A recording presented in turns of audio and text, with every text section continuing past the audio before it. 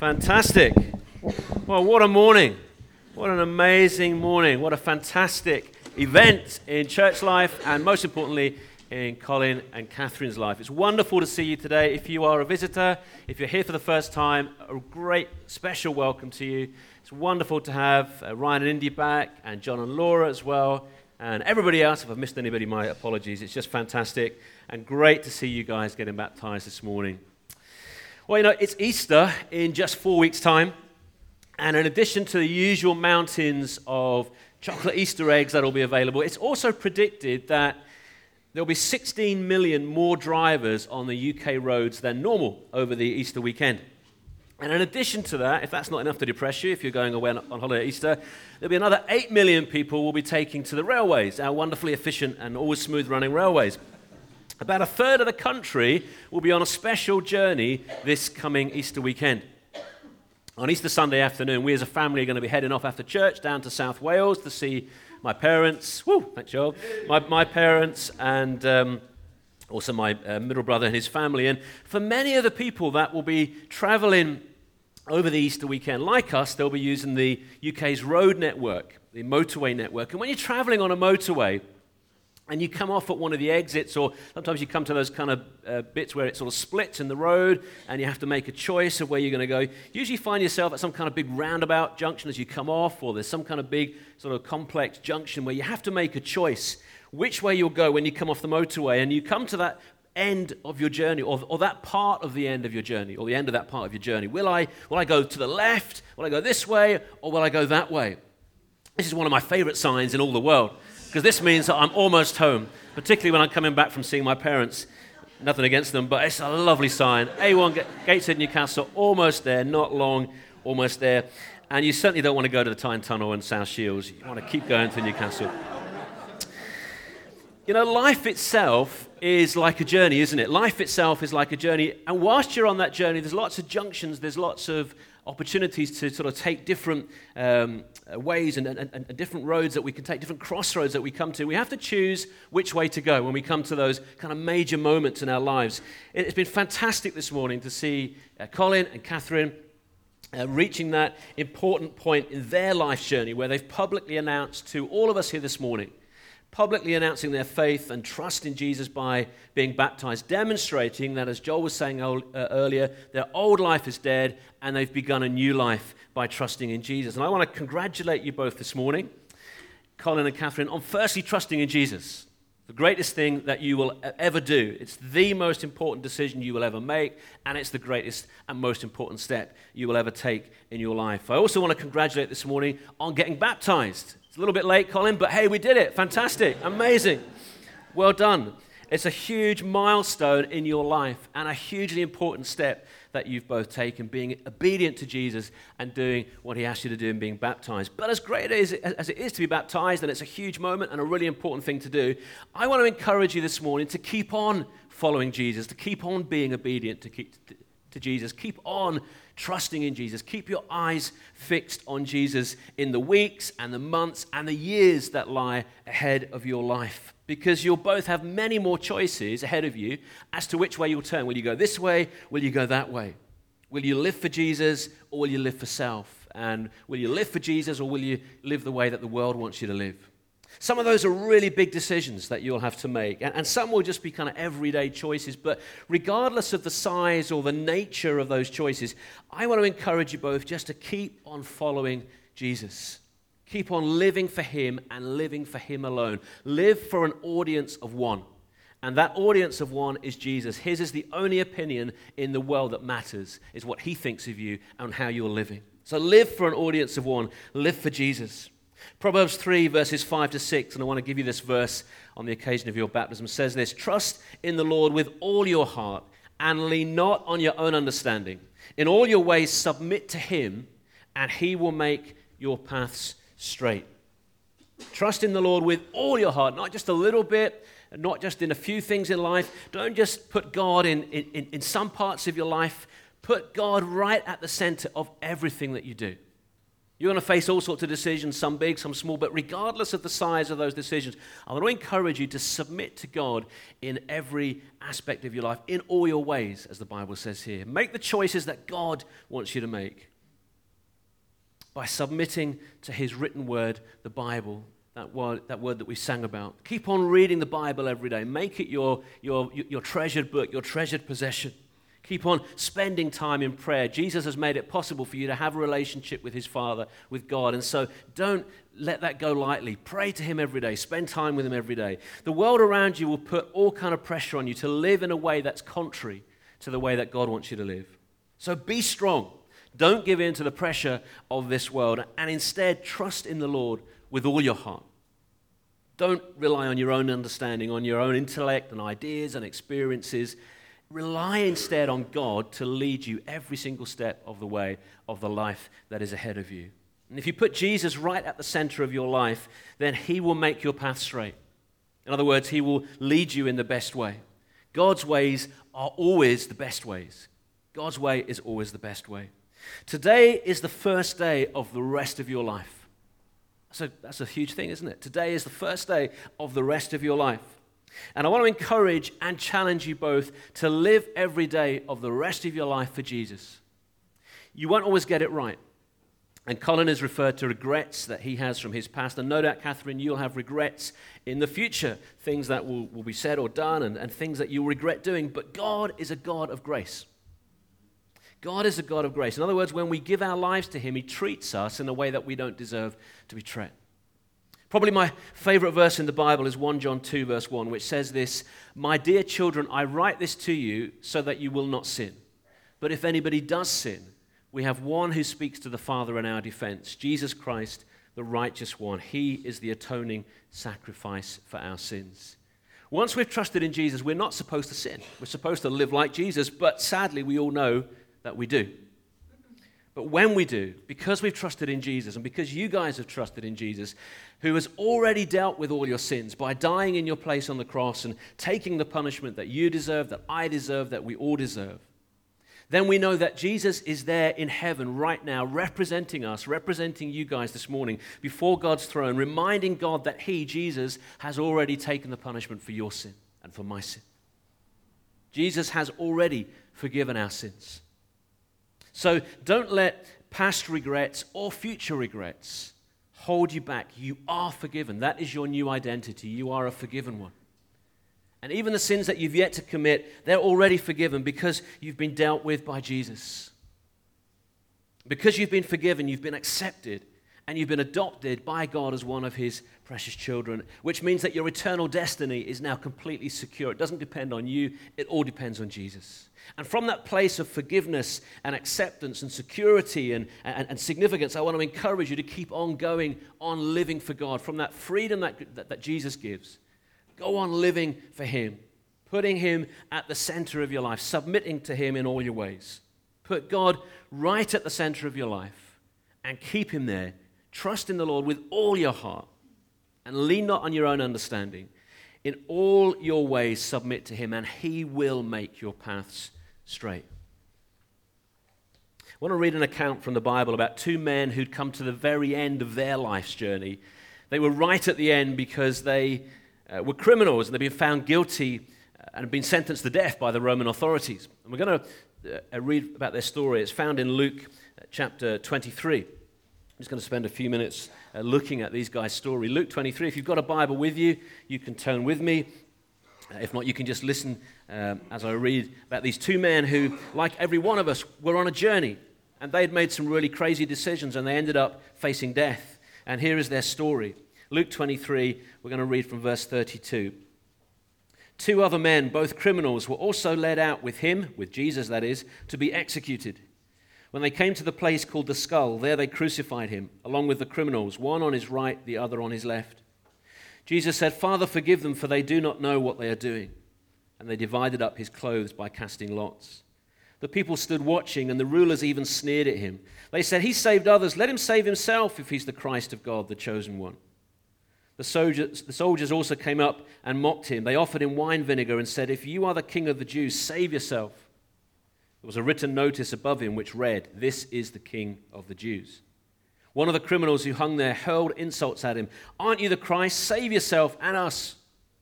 But the other criminal rebuked him. "Don't you fear God," he said, "since you are under the same sentence. We are punished justly, for we are getting what our deeds deserve. But this man has done nothing wrong." Then he said, "Jesus, remember me when you come into your kingdom." Jesus answered him, "I tell you the truth. Today you will be with me in paradise." These two criminals who were crucified either side of Jesus had been on a journey.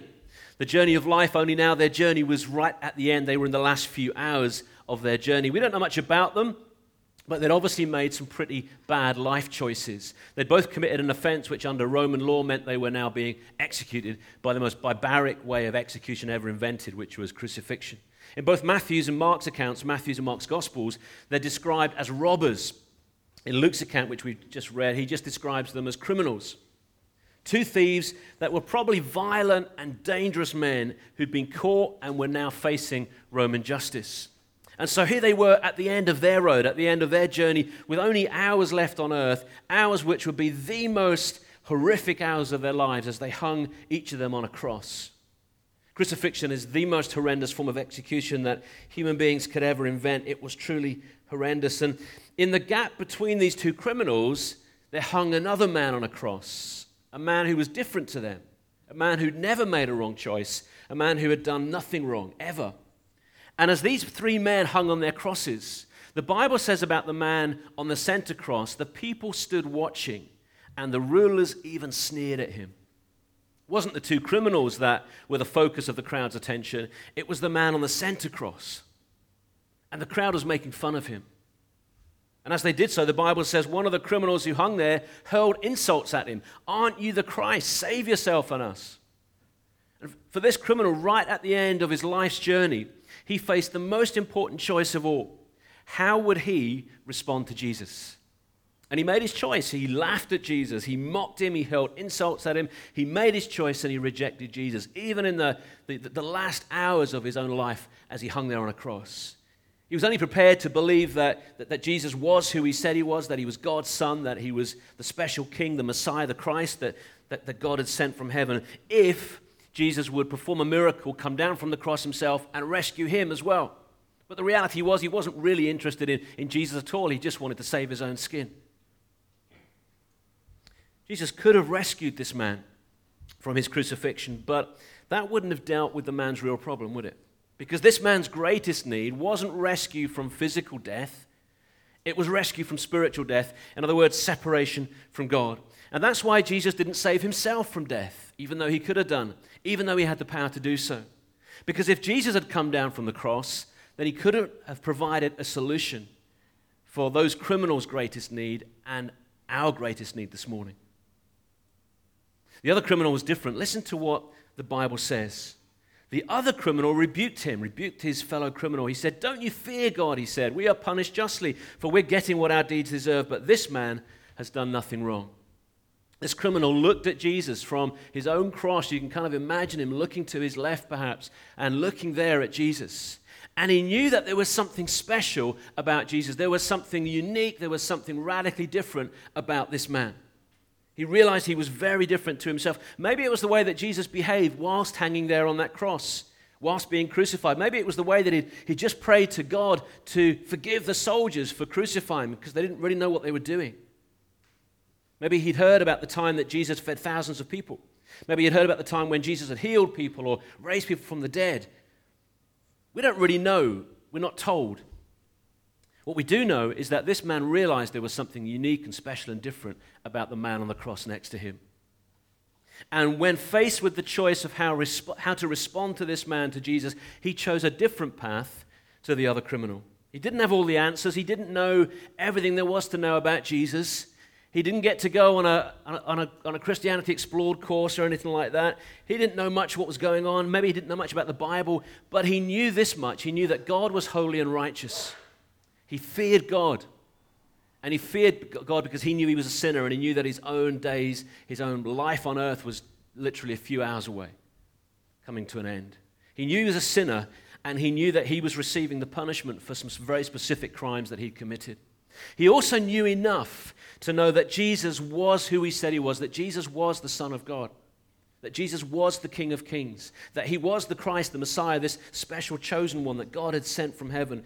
And he knew that his future was in Jesus' hands. As bizarre and as amazing as that seems, that here's one man on a cross hanging in agony, and he's putting his whole life and his whole death and his eternal destination, his whole eternal destiny, in the hands of another man hanging naked, shamed on a cross next to him. Quite a bizarre thing if you think about it. And so he turned to Jesus and looking through blood and sweat-filled eyes and summoning up every ounce of energy that he had within him so that he could speak, this is what he said: Jesus, remember me when you come into your kingdom. Jesus, remember me when you come into your kingdom. Despite the fact that Jesus was hanging naked on the cross next to him in agony and shame, he still believed that Jesus was the answer to his eternal destiny.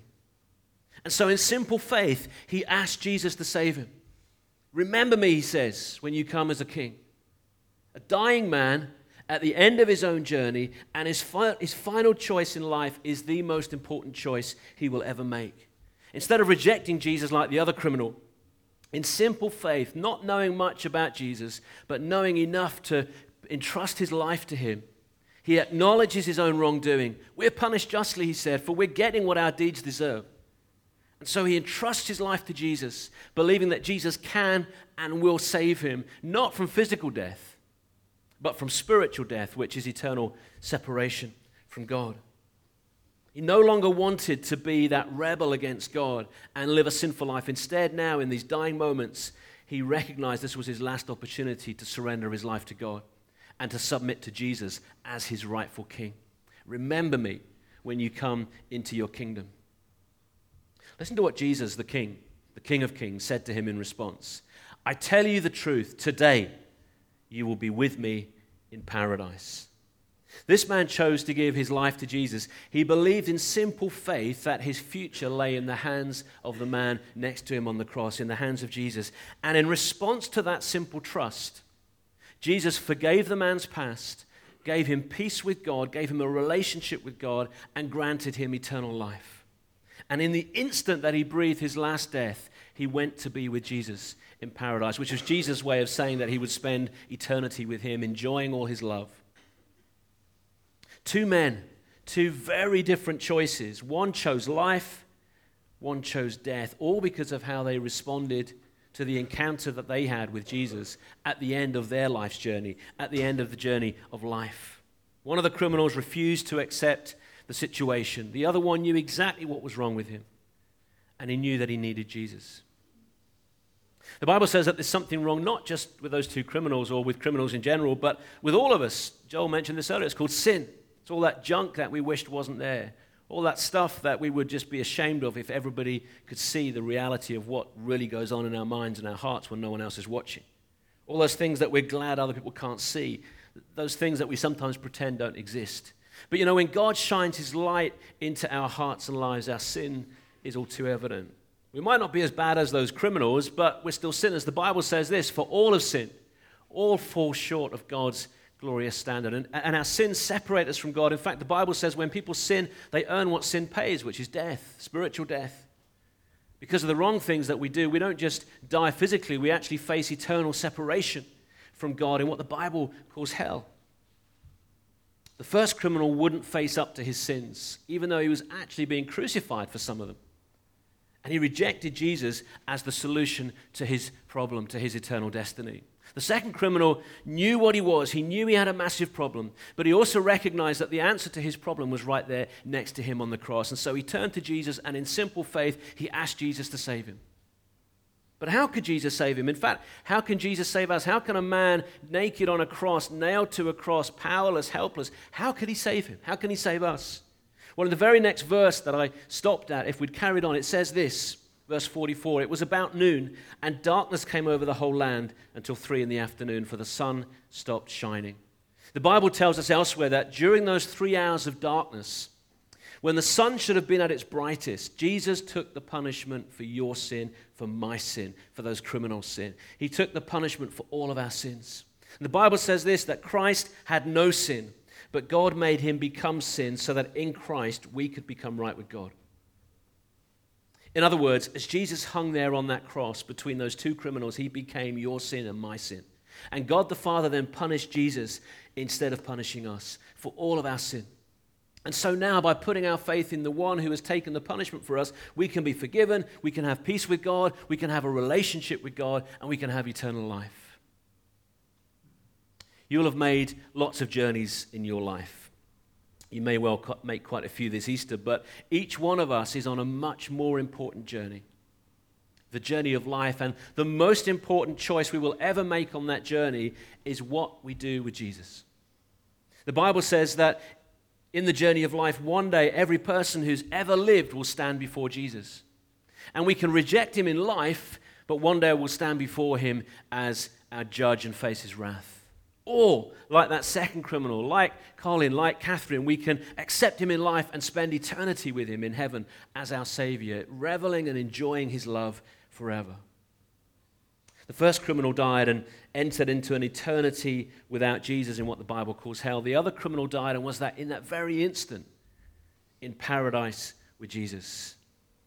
Many of us here this morning have done just what that criminal did. We've looked in faith, in simple faith, without having all the answers, but we know that Jesus is the answer, and so we've turned to Jesus and we've received eternal life. And so we have that wonderful assurance from Jesus that we have eternal life. Jesus said these words, "Everyone who looks to the Son and believes in him shall have eternal life, and I will raise him up at the last day." They're wonderful words, and they're amazing words. It's not that we might have eternal life, but we shall have eternal life. Life is so uncertain, isn't it? And we never know when our lives will come to an end. Yet if we've trusted in Jesus, we know that we have eternal life right now. Not a future hope, it's a reality right now. So we can face the future.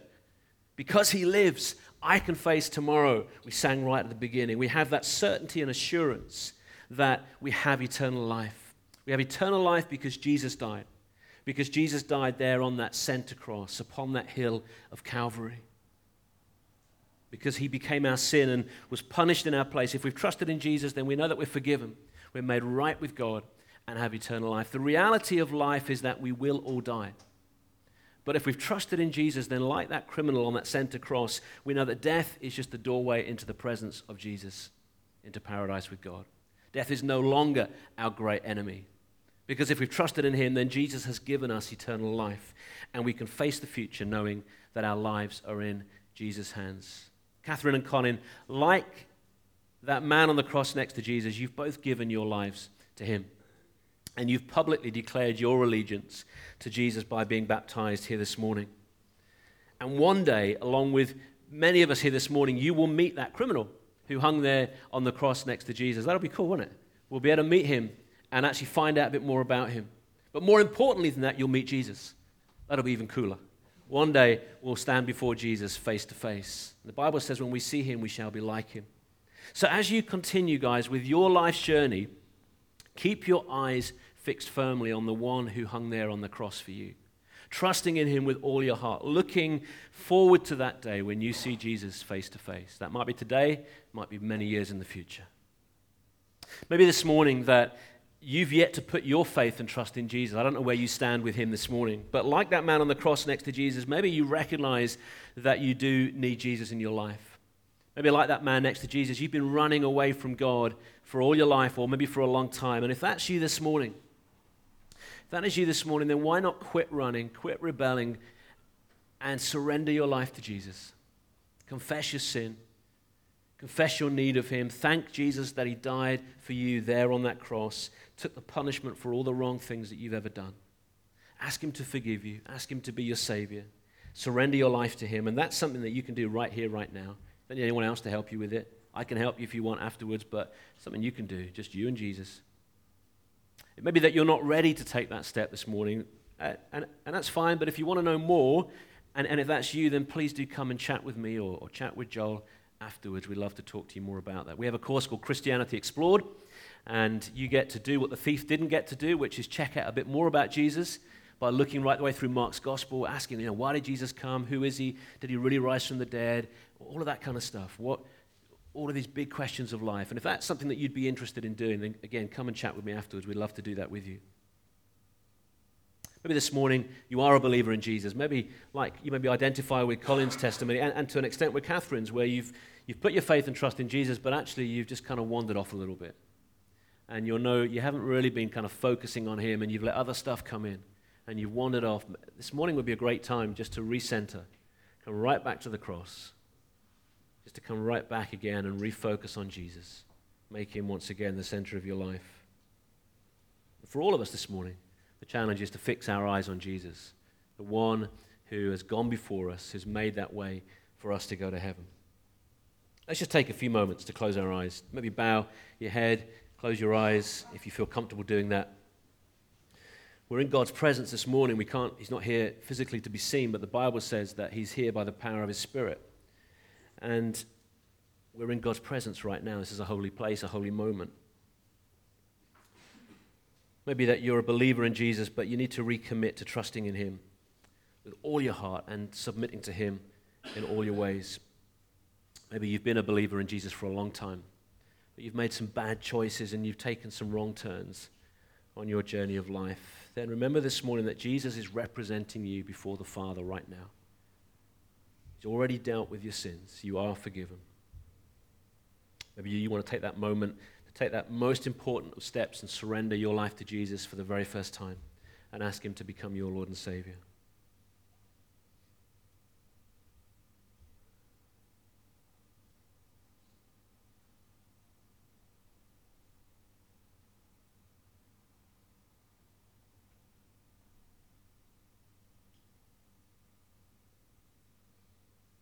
Father, we come to you this morning and we give you thanks for your Son, Jesus. Thank you, Lord Jesus, that you died for us there on the cross, hanging on that center cross for each one of us this morning, that you became sin.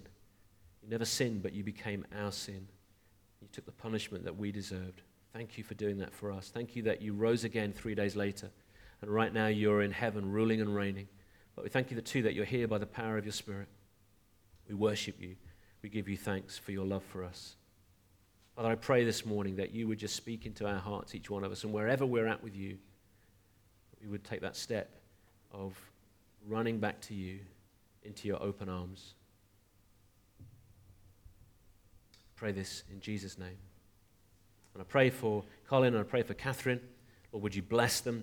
Would you bless them mightily in their days and weeks and months and years ahead of them? May they keep their eyes fixed on you. May they trust in the Lord with all their heart. Bless them, we pray. In Jesus' name, amen.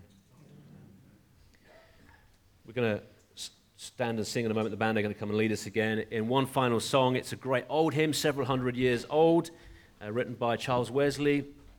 And can it be that I should gain an interest in the Savior's blood? In other words, how on earth is it possible that I could be included in what Jesus has done for me?